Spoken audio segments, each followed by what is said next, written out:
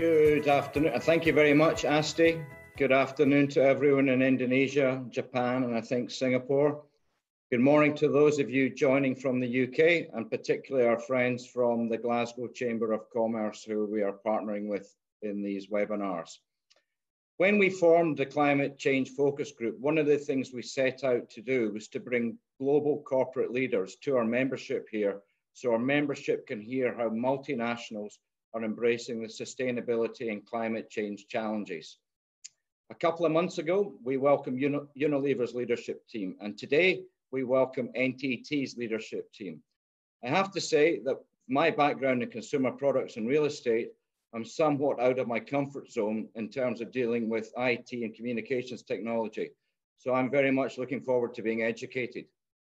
Equally importantly, NTT are one of the 17 multinationals, also known as Business Avengers, who are leading each of the United Nations sustainability goals.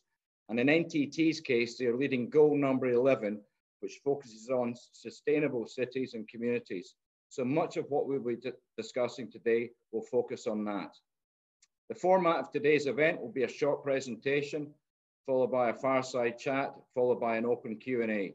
So please submit your questions anytime using the Q&A function. Our first guest is Andrew Briggs, the Chief Global Business Officer of NTT, which means he is responsible for the sales, profitability, and customer satisfaction, with a specific focus on global and international clients.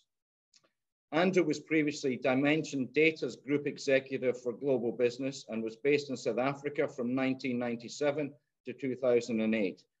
In 2008, he relocated back to the UK, also with Dimension Data, and subsequently moved into his role with NTT, and correct me if I'm wrong, Andrew, after NTT's takeover and merger of Dimension Data. Andrew, who is from Glasgow in Scotland, holds an MBA from Stirling University, as well as a postgraduate diploma in change agent skills and strategies at the University of Surrey. He is currently based in London and is a big sports fan. And like myself, he has the misfortune to support one of the most consistently underperforming football teams in Scotland, as well as suffering a lifetime of heartache following his national team. If Andrew is not at his sparky best today, that is probably because, like everyone else in Scotland, he'll be mourning the passing of Diego Maradona, much revered in our homeland for his hand of God goal against England. I had to get that in because our executive director of Britcham is a big England fan.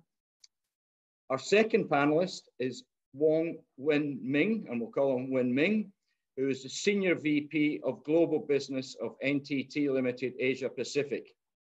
He is responsible for their global business, focusing on delivering a full stack of digital transformation and business values to NTT's clients.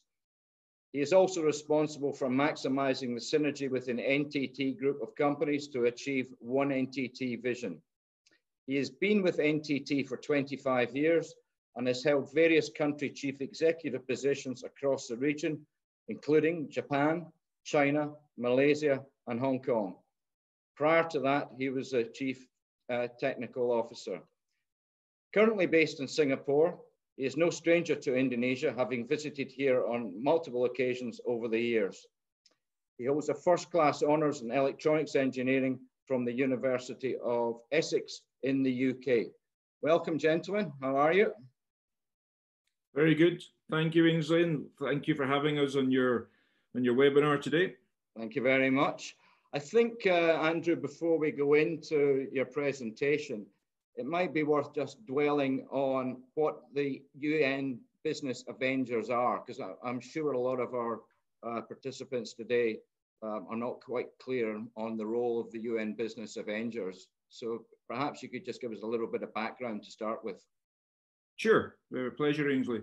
I mean, after the United Nations set the sustainable goals, one of the areas they looked at was how to activate these goals, how to make it come into reality. And they wanted to leverage some of the large corporates in the world to help drive the agenda. So there was the term Business Avenger was formed, and they began to look for organizations to champion each individual goal. And there's actually 17 business Avengers, because I think one of them has 2 goals, because there's 19 sustainable goals, as I think most people will know. And as you said, we were very fortunate to be approached and asked if we would take on being the champion of number 11 sustainable cities and communities, which we're very proud to be doing. I do touch upon it slightly in the presentation, but that's where it comes from. And our role is to both work as an individual organization to drive that goal, but also to work in collaboration, Ainsley, with the other business Avengers to make sure we're maximizing the impact we can have in realizing some of the targets and ambitions that have been set. Okay, thank you. I think, Andrew, just to give an introduction to NTT, it might be worthwhile now just going through your presentation, give a flavor of what you're doing, and then we'll go into the Q&A. Thank you, Ainsley. Yes, if we go through to the slides, I've just got a half dozen or so slides just to give you a brief introduction both to NTT and also to our approach on sustainability. So if we go to the next slide, Asti, please. So this is really last year. Some of you may know the NTT brand and company in different ways. Obviously, a very large Japanese-based company, about $106 billion turnover, the whole group is.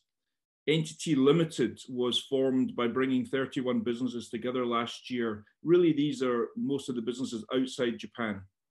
So we have 2 operating companies outside Japan, NTT Limited, which Wen Ming and myself work for, and there's also NTT Data. So within NTT Limited, we brought these 31 businesses together.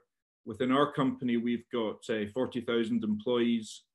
We're present in 57 countries, especially a very strong presence across Asia, which Wen Ming can touch upon. We're of that $106 billion, 11 billion sits in our company. And our client base is mostly the large corporates of the world, as it shows in that slide. And one thing we're very proud of is the large investment we make in research and development. And this links very closely to our focus on sustainability. Last week, we had our annual R&D forum in Tokyo. Obviously, this year, it had to be a combination of virtual, and some people were able to attend in person. But we spend over $3.6 billion a year on research and development. And a large part of that is looking at ways that we can reduce the power usage in networks, in data centers. We've invested significantly in renewable energy because we are a big user of power as an IT company, and we see ourselves having a responsibility to try and reduce that. But we'll touch on that later as well. So if we go to the next slide, Asti, please. And really, our purpose, and we are a purpose-led company, and together we enable a connected future. And we see that's what we try and achieve. And really the 3 boxes in that slide bring together, of course, we need to be sustainable as a business, because if we're not able to make a contribution. But we also want to have a very positive contribution on the environment. And we believe technology can make the world a better place. And NTT's, which has been around for a long time, well over 100 years, has a very clear primary objective of making a positive contribution to society. And we're very proud of that culture and objective we have. If we go to the next slide. And I mentioned purpose-led, and this is a quote, I think it's quite a good one from the University of Oxford, because I think there's a lot of discussion now in Ainsley. We've been discussing it in terms of, purpose-led. What does that mean? And I think in our view, it's profit is an important measure of an organization, but it's certainly not the only measure. And we believe that in addition to that profit, we want to make sure that we are addressing problems that exist in the people on the planet, and we take a very long-term perspective. And I think that's one of the benefits of the Japanese culture, which we take a longer-term perspective, I think, than other parts of the world. We can move on, Asti. And really, you know, again, this shows just the linkage between these three elements, and what we try and do through our business strategy, but also our sustainability strategy, is how we can combine the different elements of the environment, society, and economy. So when we think of sustainable cities and communities, we put the lens, these three lenses across it. And you'll see in, you know, some of the work, for example, we do with smart cities around the world. It's how do we make, you know, how do we improve the environment for people living in cities? What benefit that can that have for society? And obviously, and you know, cities are very important to drive the economic growth of countries across the world. But we can move to the next one.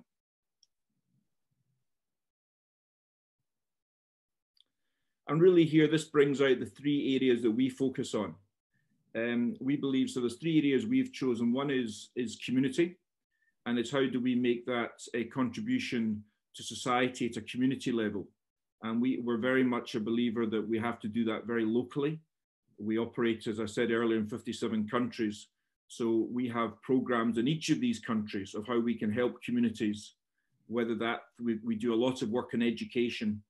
We provide a lot of schools, for example, in Africa, where we provide weekend schools, Saturday schools for children. We do a lot of work with charities on bicycles to Quebec as one of the big charities we sponsor in Africa to help children get to school, which is a big issue in some countries.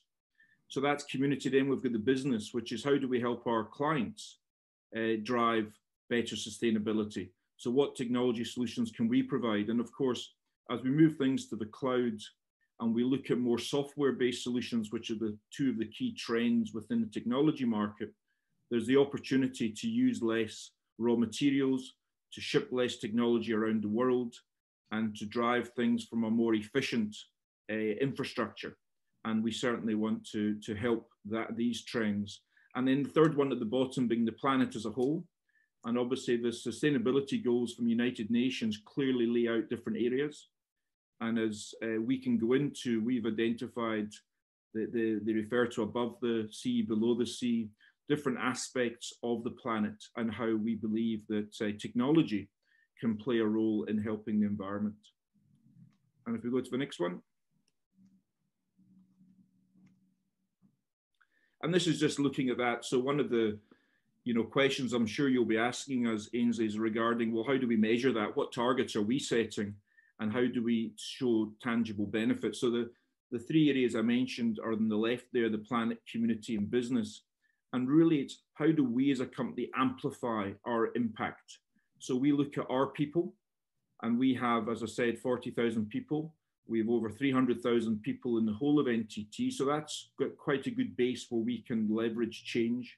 But then through our business operations, we can amplify it more in terms of what we're doing for our clients. We manage a lot of our clients' technology infrastructure around the world. And of course, then it's our solutions and services.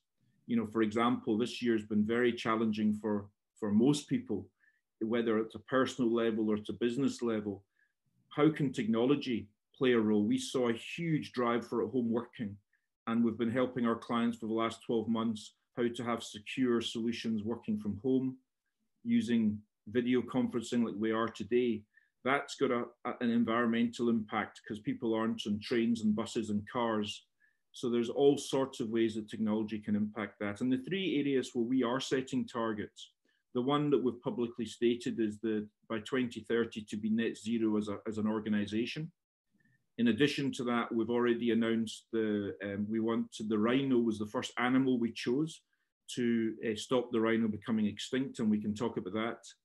And we're adding additional species to that list. And in the middle area there is through the city and community solutions we have, how many people can we impact? And we will be in the next few months announcing specific targets around the world for that. So we can go to the next one. And this is just the final one, Ainsley. You mentioned the Business Avengers. If people aren't aware, so these are the 17 companies around the world, and I know you're talking to some of them through your chamber who have committed to working together. And as I mentioned, we're doing our best to work with them and obviously through ourselves to both impact our goal, which as you mentioned was number 11, but also the others. So that was just hopefully a selection of slides to give you, the audience, an introduction. Very happy to take any questions, but I thought I'd ask Wen Ming. I've talked more at a global level. He's responsible for our Asia business, maybe to touch upon any relevant points in Asia. Unmute. Yep. Are you there, Wen Ming? Yes. Hi, good afternoon, Andrew. Thank you for the opportunity. And good morning to friends in Europe. Absolutely. NTT, the brand itself, it's Japanese, it's been over 100 years in Japan. But for this part that's outside of Japan, we've gone through various mergers and acquisition. Personally, I've been here for 25 years, started this company called Datacraft Asia, which was subsequently acquired by Dimension Data, which then merged into NTT. We have been in Indonesia for over 20 years right now. Again, it's through a series of mergers and acquisition. Today, we have about 400 people within Indonesia. The client base or the industry that we serve is largely the telecommunications sector, as well as the financial services sector. So we look forward to discuss with you, share some learning, some point of views regards to smart city that we are involved in various parts of Asia, and the views of sustainability moving forward. So thank you once again for the opportunity. Thank you, Andrew and Wen Ming. Andrew, I would just like to go back to your specific goals within the company. You mentioned a couple there, but also in the context of Indonesia and globally, how far along the line are you to achieving these various goals? And do you look at it globally, or is it a country by country basis? Thanks, Ainsley. I mean, to answer your second question first, we look at it in both. We believe there has to be a global context and strategy, but execution is always local. But we want to leverage things as much as possible. You know, for example, we're doing some work, as I mentioned, with two big areas of telemedicine just now in terms of how we've used video to help people who can't see loved ones through COVID. How can we bring technology? If we develop a solution in one country, we obviously want to replicate that in other countries. So, but there are at the same time, you know, and I'm not an expert in Indonesia and I won't pretend to be, but, you know, different countries, you mentioned I've lived in Africa. When you're dealing with different first or developing markets, you need to tailor your solutions to the market. Sometimes, for example, in Africa, some of the issues is we don't have the connectivity. So we actually can't bring some of the technology solutions without bringing different forms of connectivity into both urban and rural areas. So that there's different challenges, but overall, we want to try and replicate, but obviously personalize to the local market. To your first part of your question, I would say fairly close to the beginning of the journey. And I know that might be frustrating, but I find it exciting. And I think it's the Business Avenger discussion for us came about 18 months ago. And since then, we've become very passionate about this. And it's actually worked very well to bring our people together around the world and to have a common purpose, which is to feel that we're making a specific contribution to the goals set by the United Nations. And we look forward to that. And we've made, as we can discuss, major investments. So we've built a smart city platform, for example. And that allows us, if you were dealing with any municipality or city or mayor, whatever they're called around the world, we can put any IoT devices, and by that I mean maybe cameras, sensors of any sort, and we can connect these to a central platform. And that allows us to, again, replicate that platform, but also give access to that data to the city, which is very valuable. One case study we refer to after the terrible shooting incident in Las Vegas, the mayor of Las Vegas asked us to implement our platform. And we've now put that in place. So if there was, again, any social disturbance or terrorist or other activities, we're now far better equipped to look at use cases like how we move traffic around the city to get people away from areas of concern. And these sort of use cases are very valuable. So a long answer, Angie, we're at the beginning, but I think there's a lot we've already done, but a lot more to do. Interesting you say you're at the beginning. When we spoke to Unilever a couple of months ago, they said they embarked on this journey quite a long time ago, and it took them a long time to gain traction within their organization. But now, obviously now there's no turning back. You also refer to being a purpose-led organization, much in the same way that they refer to having purpose brands.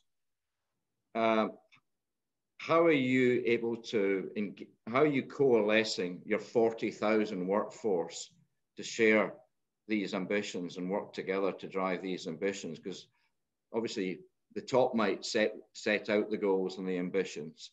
How are you driving that down the organization, and what impact are you seeing? Well, as I mentioned, one thing we quickly realized is how passionate our people are about this. And we've actually asked our people what they want us to do. The Business of Endure discussion was agreed at between the United Nations and our head office in Tokyo. So that was, to me, a context. But then we actually went to our staff and we asked them, what are you passionate about? And as I said, that comes back. I mean, the connected conservation, which I believe we're probably the leaders in the world at, started through the passion of our people in Africa who were just so upset about the terrible poaching situation with the rhinos. So that was led by our local people in Africa saying, we want to do something, we want to make a difference here. And if I can just touch upon it, I mean, again, not to get into the technology, but I think there's an important principle. Most people, when they look at endangered species, they look at tagging or using the animals as such. Our philosophy is very different. Our philosophy is how can we leave them completely alone? So we deal with the perimeter. We look at the actual networking, the cameras, the sensors to keep humans out of the areas where animals should be. And that, I think, is a very different approach, but a far more effective approach to leave the animals in a very natural state. So that's an example, Ainsley, which I would say that's local. And we've had, and Wenming can talk about some of the examples later in Asia, but that's where we look, we set context globally, but we want local people to come up with ideas. And that we found them to be very enthused and supportive of that. Well, maybe Wenming, you could expand upon that in terms of the context of Indonesia. Some of the challenges Andrew referred to in Africa are very similar here. Yes, absolutely. I think it goes back to the members in the organization being very passionate about wildlife conservation. The project we've done in South Africa is sadly a very good example. And here in Asia, as you know, there are various endangered animals as well, be it the tigers in India, the rhinos in Sumatra, or the orangutans in the Borneo sector. In fact, we are now embarking on a similar program. We're still defining the scope. But what's fortunate is through the learnings in South Africa and with the advancement of technology, we are now hopefully able to leapfrog that and embarking on some of the latest development in NTT R&D applying to those conservation process. So very excited, and I think it's only sustainable when it's driven by passion of the team locally wanting to do it. So our team in India is excited. Our team in Indonesia is extremely advanced in working on the details. I hope to share that more once we crystallize the program and when the program is underway.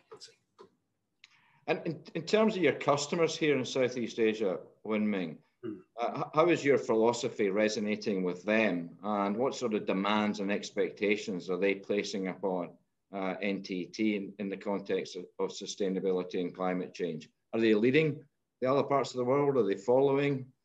In fact, that's a very, very good question. It's a push and pull effect. Internal within NTT, we are always looking at technology to improve the sustainability and living condition improvement.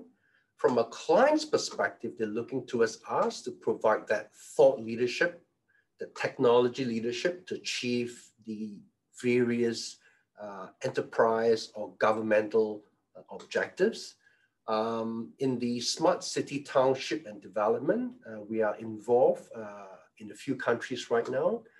Malaysia, we're in discussion in Indonesia as well with the large enterprises on how we could adapt some of these learnings elsewhere and the R&D into enhancing the living condition in the new township, with the key objective of citizen experience, and most importantly, is this whole sustainability in cost reduction and efficiency of running operation. So yeah, it's a regular discussion. In fact, it's an ongoing discussion, and it's a journey we're going through. And that's an area that we hope to be able to contribute towards the improvement of the living environment. So I'm in the real estate business here. Can you maybe give us one specific example of how technology is being deployed, whether it be in a township or a real estate development that is helping the developer achieve greater sustainability? See, when we've spoken to developers in various countries, top in mind is first, how could they differentiate their property vis-a-vis other developer? That's always top in mind. And along the same direction, it's all about how could you make it more efficient and more effective running that property. I'll give you an example. We're involved in one of the master planning program today. It's all about a new township. How could they make it a lot more safer? And as a town, how could they be more efficient? So, for example, waste management, for example, energy saving, which is a foundation of their ask. How could they make sure that the energy is optimized so that when the traffic condition within the city or the building or the offices are reduced, the electric saving itself would be minimized. And I think the return on investment itself is quite apparent and it's easy to compute. So if I were to have a chance to speak to you as a developed property, absolutely, we do have a few areas, a few ideas we thought would be very appropriate for the Asia Pacific market. So would that be a case of you're using data to say manage the allocation of the power distribution at the right time to the right place, etc.? Absolutely. I think as Andrew mentioned, the Internet of Things, the collection of data point, the sensors in the buildings and the vehicle, in the traffic, I think those are easily implemented. But the biggest challenge is how do you collect those data? The big data, how do you make sure that it is of value? How do you rationalize it? How do you correlate it? How do you normalize it to make sense of value to it? So the data platform that we've built within NTT allow us to use artificial intelligence and machine learning, because just the sheer volume of data, it's almost impossible for human to manage. So yeah, absolutely, you're spot on. The whole data modeling is critical to be successful, to attain a sustainable goal that the organization is going for. And you run data centers in Indonesia? Yes, we do. And do they run it? How much power does a data center consume? And do your existing data centers run on renewable energy? So yes, your first question is spot on. The data center consume perhaps the highest power in the industry. Now, having said that, NTT is working on renewable energy to power a data center. I must say it's not all data center today, but some of the more advanced are working towards utilizing it today. So in Indonesia, not quite there yet, but absolutely that's the aspiration of the organization towards using renewable energy to power the data center. And that would be dedicated renewable energy for your own operation, or be drawing off a grid? If I can maybe add, Ainsley, just to give you some context, I mean, it varies around the world. In Japan, we've actually made significant investments in our own renewable infrastructure, because I think the point you're getting at is we're seeing a lot of requirement for not just buying renewable on a consumption basis, but actually investing upstream in some of the production. So in Japan, we've made specific our own investment in renewable infrastructure. In other countries, I'm personally involved in some of the negotiations just now to buy renewable energy. It's not as easy as it sounds, because actually it's not available in all countries too. Yes. We have about 240 data centers around the world. We're the third largest owner of data centers. But what I would also say is data centers aren't necessarily a bad thing, because a data center, instead of hundreds of organizations having their own small data centers, can actually be more efficient from a power point of view. And as I mentioned, probably our biggest R&D project just now is looking at how we can use new networking technologies, including optical and different technologies, to reduce the power that connectivity uses. But we have negotiated renewable contracts in some countries, and we're actively looking. We've got a global sourcing business, and I'm working with them just now to look at how we can maximize our consumption of renewable energy. So it's, to Weng Ming's point, it's an objective. We've achieved it in some countries and working on it in others. I also want to touch on something else to do with land use, where technology might be able to help. And certainly in the context of Indonesia, if I look at climate change, you don't have to look very far to understand the enormous pressures on land use this country faces. Population is growing quickly.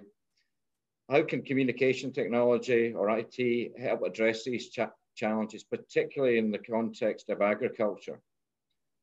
Here in Indonesia, many smallholders. So even if technology is available, is it available at a cost that is affordable to the smallholders? So if I can, Andrew, to start with, this is a very interesting topic that's being discussed at great length today. So let me start by responding to the first question. I think the angle that we should be looking at is how could we improve productivity per square unit? A unit as in could be a warehouse, a square kilometer of land, or a production environment. To improve the productivity per unit, our role in the aspects of technology is to use, again, the Internet of Things by making sure that we place suitable sensors and suitable modeling. We can maximize the yield or production per unit of farmland or production environment. So from that perspective, the data modeling, the sensing, the immediate reaction to changes in environment, and therefore tune the parameters to optimize that growth is an area of focus. So that's from a production standpoint. The other angle of your question was, how could communication and IT assist in the broader piece? And how could we make it accessible to even the SOHO, the family business, and the farmland? Now, it's pleasing to see that we are involved in some projects where we could assist even a family business producing a unique produce. And the produce could be publicized using their smartphone, which Indonesia has probably the highest population of smartphone. A device that you could either take a video or photo, put it on the internet, and they could reach out to any buyers globally. So I guess the entire supply chain from a rural area in a family business or even a big corporate enterprise could now reach out globally through this entire supply chain. Now, how do you make that happen? Various component, but I think what is critical is this end in mind from the producer to the buyer. And in fact, we could give you, for example, a supply chain project that involved making sure that the common interest is met, transactions are done and paid electronically, and the shipment are done in the best local means of transportation. So as they said, software is changing the world, and I strongly believe that this whole data platform will assist to production, the yield, and the entire supply chain from rural area to the rest of the world. If that makes sense from a holistic perspective. Yeah, to some extent. I'll maybe expand on that very much in the context of a crop that's so important to Indonesia, and that's palm oil, which is it's a crop that's been demonized in the West, often unfairly in many respects, as the alternative crops are far more demanding in land use. But one of the issues that producers have is track and trace to show that the crop is coming from a sustainable source or a sustainable farm or whatever. Do NTT have any experience in working in projects either in Indonesia or elsewhere where you're helping provide that transparency and visibility of the crops? So, I mean, yes, in Indonesia, not yet, but in other part of the world, we have provided the track and trace of assets. Now, this assets could be a palm oil, or it could be a vehicle transporting the palm oil, or the shipment of the palm oil, to example. I think what's critical is making sure that the entire supply chain is tracked accordingly. We've used various technology, which we could give you examples. We could use radio frequency ID, RFID tag. We could use satellite tracking. In fact, recently, NTT has just invested into a company called HERE that provides mapping technology. So we do have the building block. Exactly to the case in Indonesia, no, we have not done it. But this various building block could assemble an end-to-end supply chain solution to meet the possible objective. Okay. When I think of data centers and technology, I think of a lot of electrical devices. I might be wrong, I might be right. But the recycling of electrical devices is a real challenge. You mentioned earlier waste. And Indonesia is one of the countries in the world with the largest waste management challenges. Just generally, do you have a policy either here or elsewhere, Japan or Europe, about how you treat electrical waste or device waste? That's a good question. Today, when we respond to certain requests for response from our client, the waste management is one key area for us to respond to. So i.e., as we refresh the technology, how do we go through a proper disposal of the electronical waste? So it's top in our agenda. We do not do the waste disposal directly, but we certainly engage the professional as part of our supply chain to reduce and to dispose the electronics as part of the supply chain process. Do you want to comment, Andrew? Yeah, Ainsley, if I could just add, but I also mentioned earlier, I mean, as Wenming says, we do a lot of, if people need to, if it's PCs or servers or different pieces of infrastructure, we will make sure that is recycled and the components stripped down, obviously securely, and reused wherever possible. But I also mentioned two key trends earlier. One is as things move to the cloud, and secondly, as things move to software. And Wenming mentioned it as well. These two trends make a huge difference. So what that means is far less technology actually needs to sit in the home, the office, because all you need is that if you've got the connectivity, and we understand that's an issue, but if you have the connectivity, you don't need to sit in a company with servers and everything else. And that's obviously what usually takes up a lot of the electrical waste. And I think that's where we can become far more efficient. And a server sitting in as a virtual server sitting in a data center can be far more efficient, both from a power utilization, but also from a space and electrical component utilization than the traditional model of everyone having their own technology locally. And I think during COVID, we've just seen organizations accelerate their movement on these two trends. And it's a good thing from an environmental point of view. And we see that as helping, as well as us recycling the residual physical waste. Okay, thank you. I'm going into the waste business here in Indonesia. I can tell you it's very, very challenging indeed. And data is a key issue in terms of being able to identify where it is, to track it. The producers want to be able to recover the waste that they're produced. So data is becoming a real challenge for that sector. Andrew, we've got a couple of questions back on the Business Avengers. The first one here is from Nancy Judith Cromar, and she asks, to what extent are NTT as Business Avengers responsible for driving the agenda for achieving Sustainable Goal 11 as a company, as opposed to coordinating the work of many other organizations to achieve the goal? Well, thank you for the question, Nancy. I see it as both, really. You know, I think we're the custodian of that goal. We certainly don't think it's all about us. We see that we have taken a level of ownership, and we need to lead by example. And we certainly are doing that. I've mentioned a lot of the work we're doing is in smart cities currently. We're very involved in smart cities from Japan, where we're the new woven city we're working on. I mentioned Las Vegas.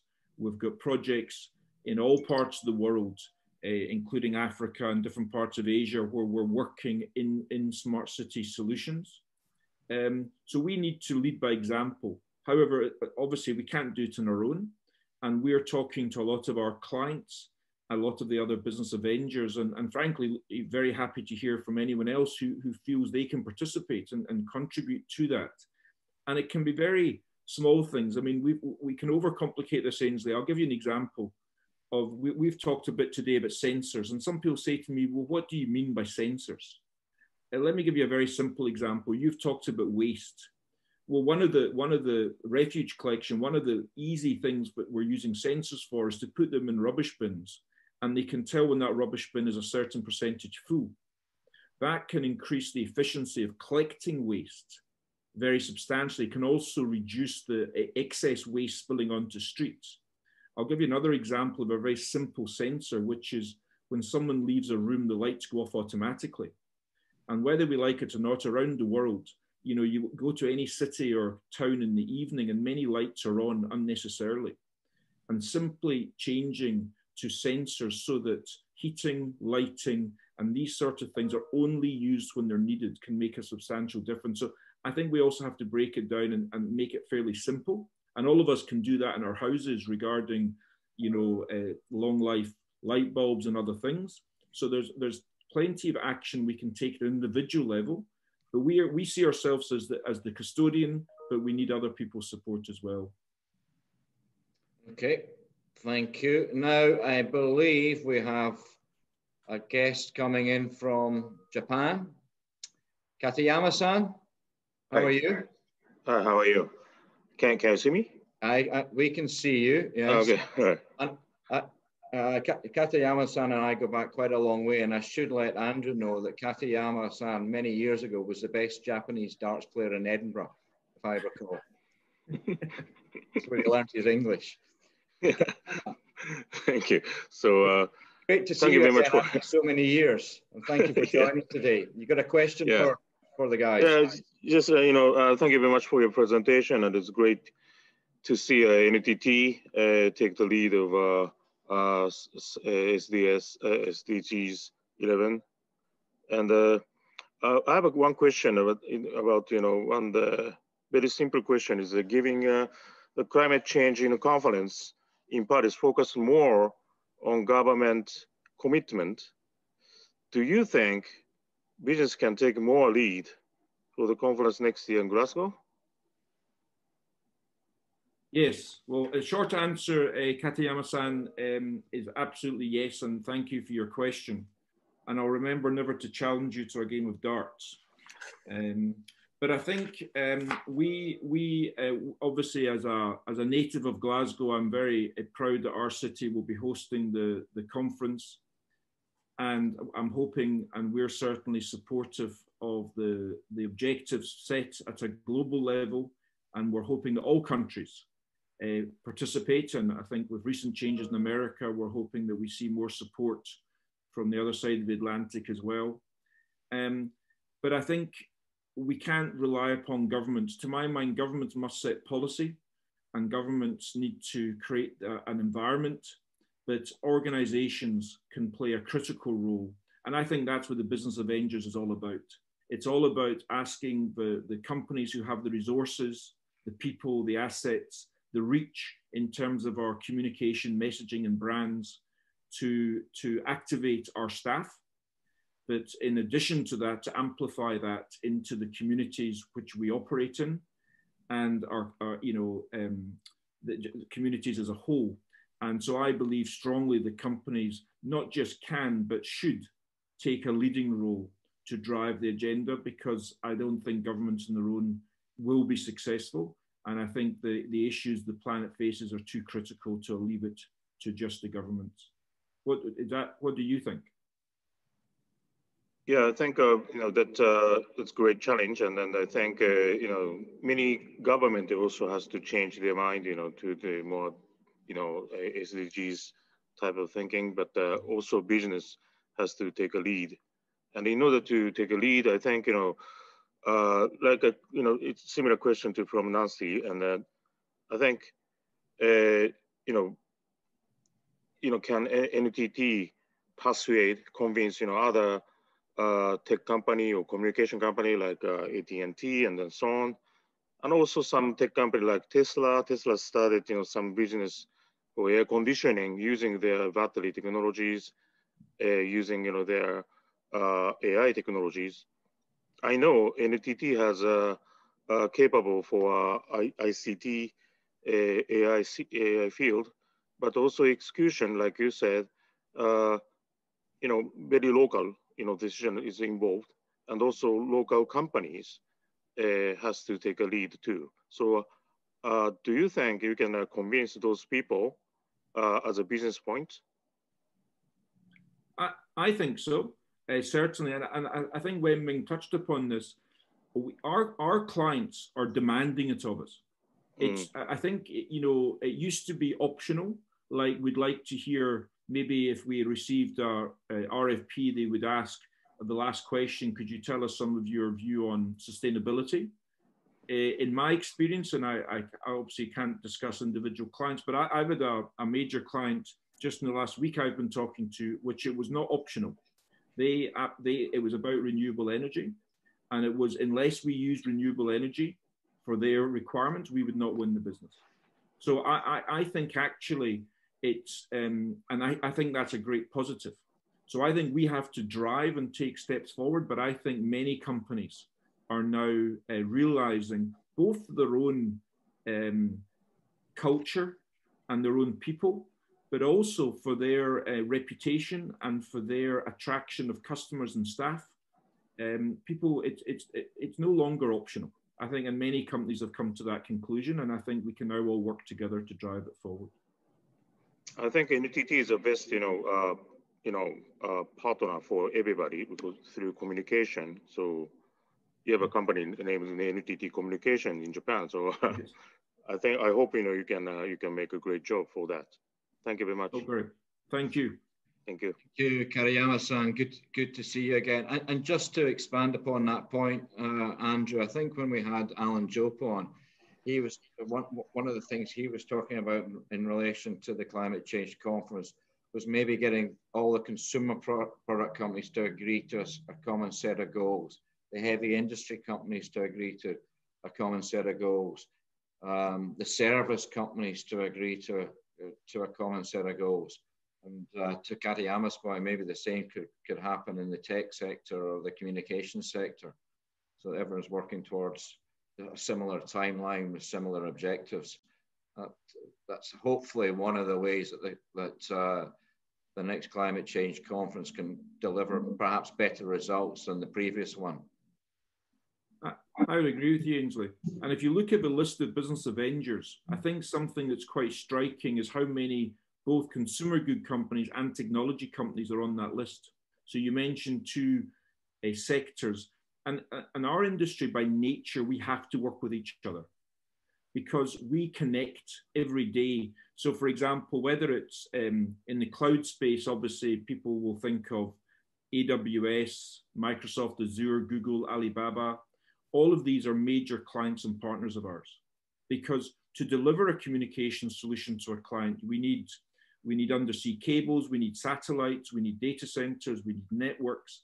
So I think by the benefit we have is by nature, we have to collaborate. I don't say for a minute that we can't do better, but I think we have a good base to build on. Okay, yeah, you mentioned sea, and I think when we were talking prior to the webinar starting, you were talking about a couple of projects relating to below the sea and above the sea.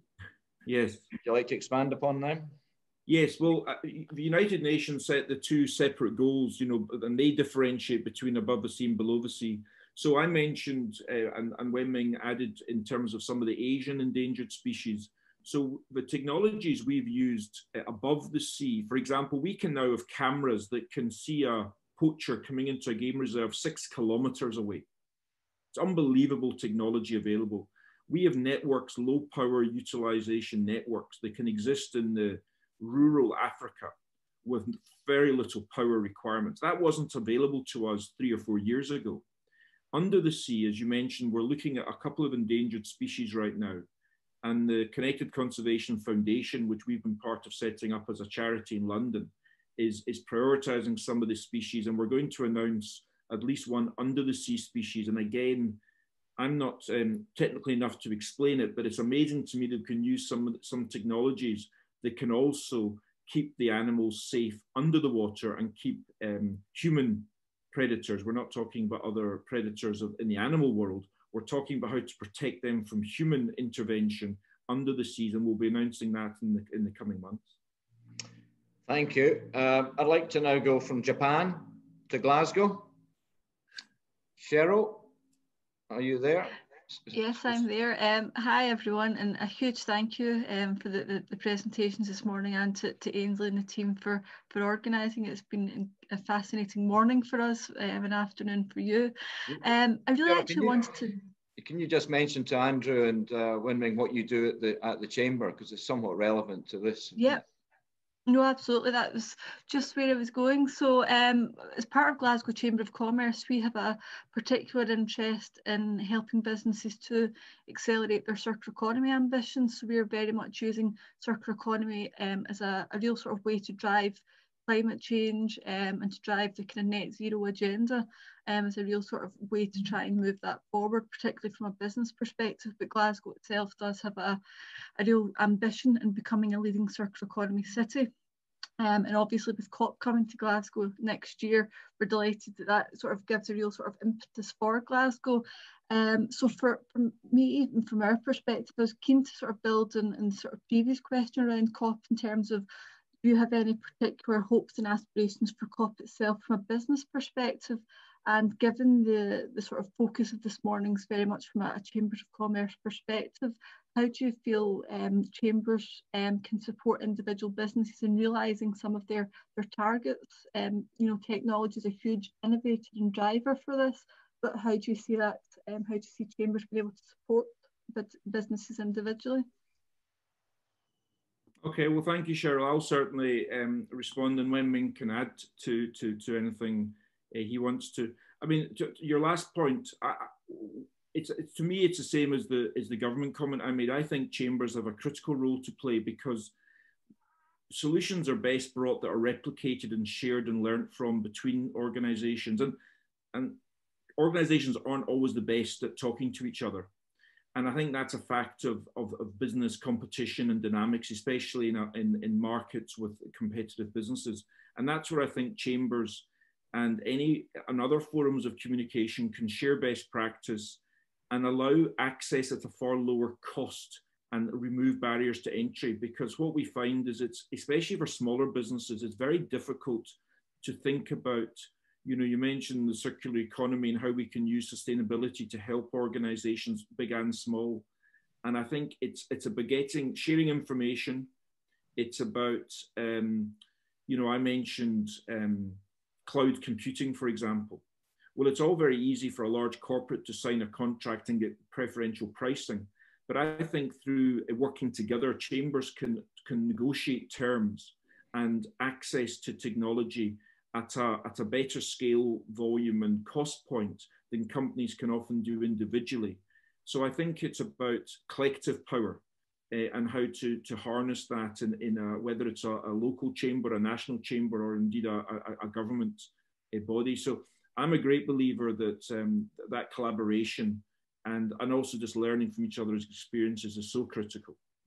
I don't know if, I assume that's what you're doing at the chamber and helping companies work and learn from each other. Yeah, absolutely. Absolutely. It's about trying to add on to, I think across Asia Pacific, I'm sure you agree that there are different degree of maturity. So I agree with what Andrew mentioned, the level of awareness to drive adoption across the chambers and across the countries and the government. It's critical to make sure that a consistent adoption would then enhance the overall attainability of the object. Thank you, Cheryl. I see our time is just about up. One of the things that seems to have struck me about this is that the technology that can help address a lot of these challenges seems to be becoming more accessible wherever we are in the world. And that to me is a good thing. Andrew mentioned the cost in Africa is lower, accessibility is much better, the power required is a lot lower than before. So hopefully that all goes well for the future, and a lot of this technology can assist countries like Indonesia to move ultimately at similar paces as more developed countries. Would that be right, Andrew, or am I completely off the mark there? You're totally on the mark, Ainsley. I think it's completely right. And I think, you know, simple things like it's amazing now through smartphones what business models Wen-Ming referred to. And Cheryl's point in a way as well, the barriers to entry are so much lower now. And listen, there's still issues. We've got issues of data sovereignty. Security is a big issue, how we can protect both individuals and corporate data. That's probably our biggest concern as a company, as we see these technology advances. So it's not all easy sailing as such, but you're absolutely right. The way the speed of change and of development and of getting the economies of scale is bringing the cost down and making it easier for small and large companies to access the technology. And we believe it can play a positive role in the sustainability and the climate goals that we have. And that's what we're committed to. Excellent. I was with a company yesterday who have got a smart app that's working with scavengers on the landfills in Indonesia. And you don't get much lower down the social ladder than scavengers. So that's a good example of how people's lives are being improved. Andrew and Wen-Ming, we are unfortunately out of time. I would like to thank you very much for joining us today and educating me. I hope everyone else listening has found the session informative. I do hope at some point in time we can maybe have you back, maybe after COP26, and you can give us your view on how that went. And I do hope before too long we'll maybe see you in Indonesia. Visas are very easy to get now here. You can come in any time. Doesn't say any quarantine. You're welcome to come. Thank you very much for having us, Ainsley, and I look forward to hopefully visiting Indonesia again soon. But thank you everyone for your time. Thank you. And thank you everyone for joining. Thank you very much. Have a good day. Thank you. Thank you.